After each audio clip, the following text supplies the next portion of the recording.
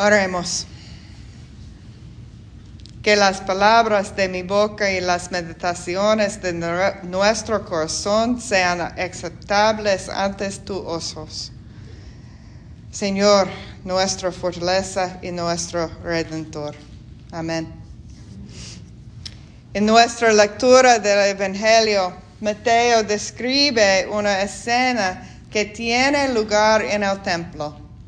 Jesús ha estado enseñando y ahora los líderes religiosos que sospechan de Jesús y quieren arrestarlo están tratando de desacreditarlo.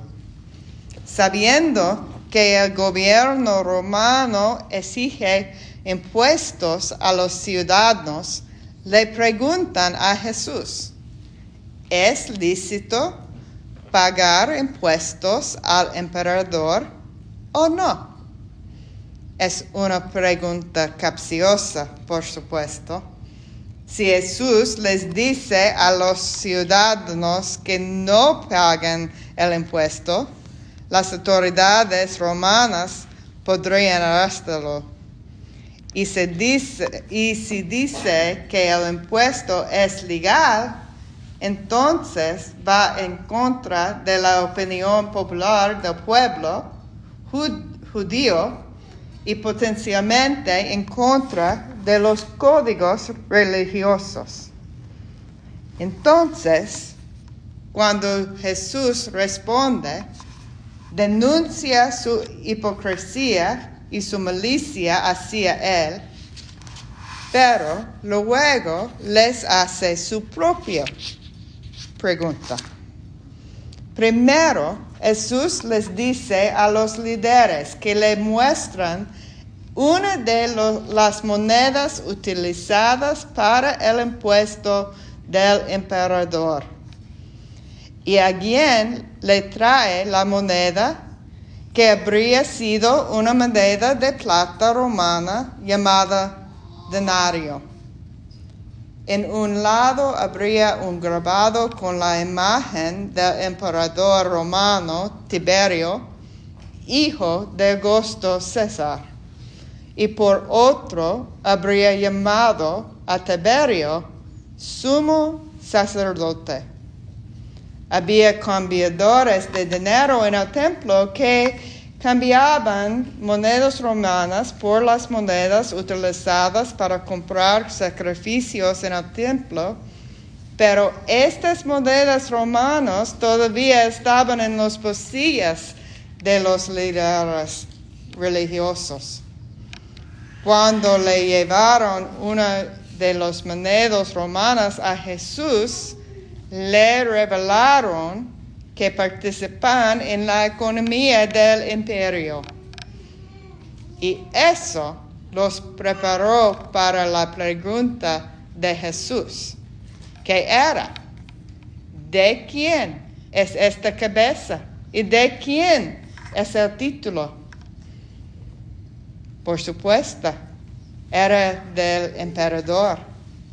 Entonces Jesús les dice, dad pues al emperador lo que es del emperador y a Dios lo que es de Dios. Lo que no se dice, pero lo que Jesús sabía y los líderes religiosos deberían haber recordado es que todas las cosas pertenecen a Dios primero. Cuando lo olvidamos, permitimos que otros ídolos, íconos y imágenes reclamen nuestras vidas, nuestra lealtad y nuestro tiempo.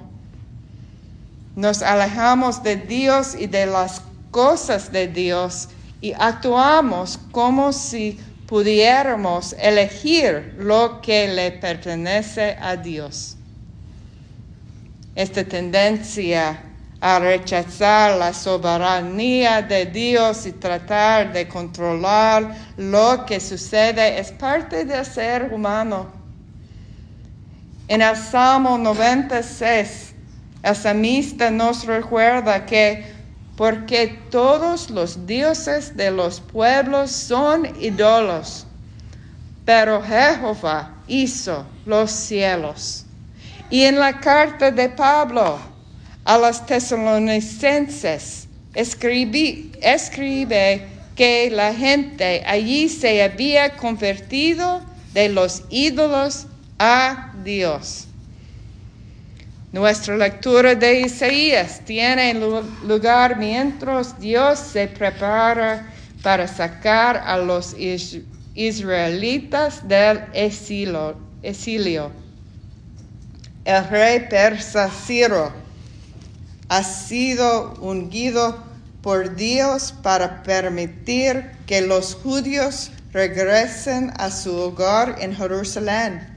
Y comenzando en el versículo 5, Dios está relatando las formas en que Dios ha actuado a lo largo de la historia, incluso en la creación de la luz y las tinieblas, y de bienes y ayes, o bienestar y destrucción.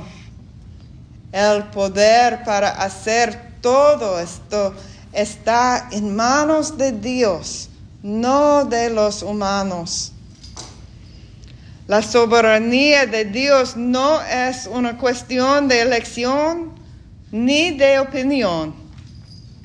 Es una declaración de hecho y podemos ignorarlo bajo nuestro propio riesgo o podemos bendecir el nombre del Señor y adorarlo, confiando en que Dios es un rey y juez misericordioso. En nuestras vidas es fácil caer cautivo de la tentación de tomar el control, de esforzarnos por crear nuestra propia seguridad, de trabajar por la aprobación de los demás. Una de las prácticas que tengo cuando sé que mi ansiedad aumenta en torno al control, la seguridad, la aprobación o la estima, es una oración que enseña el difunto padre Thomas Keating, un monje y sacerdote católico, llamada oración de bienvenida. Es una forma de abrirme a la presencia y actividad de Dios en mi vida y mis actividades diarias. Es solo una frase. Dejo ir mi deseo de seguridad, afecto, control y acepto este momento tal como es. La soberanía de Dios nos ofrece libertad de esos deseos y nos invita a confiar en que Dios actuará con justicia, que Dios irá delante de nosotros y nivelará las montañas y los obstáculos que tenemos por delante, y que Dios nos elige y nos llama. Amados. Haremos. Dios bueno y misericordioso, te damos gracias por tu Hijo Jesús, que nos muestra la plenitud de tu amor por nosotros. Danos confianza en tu soberanía, poder, fortaleza, amor y misericordia. Ayúdanos a ser imitadores de Jesús y generosos con nuestro amor y servicio. Oramos en el nombre de Jesús. Amén.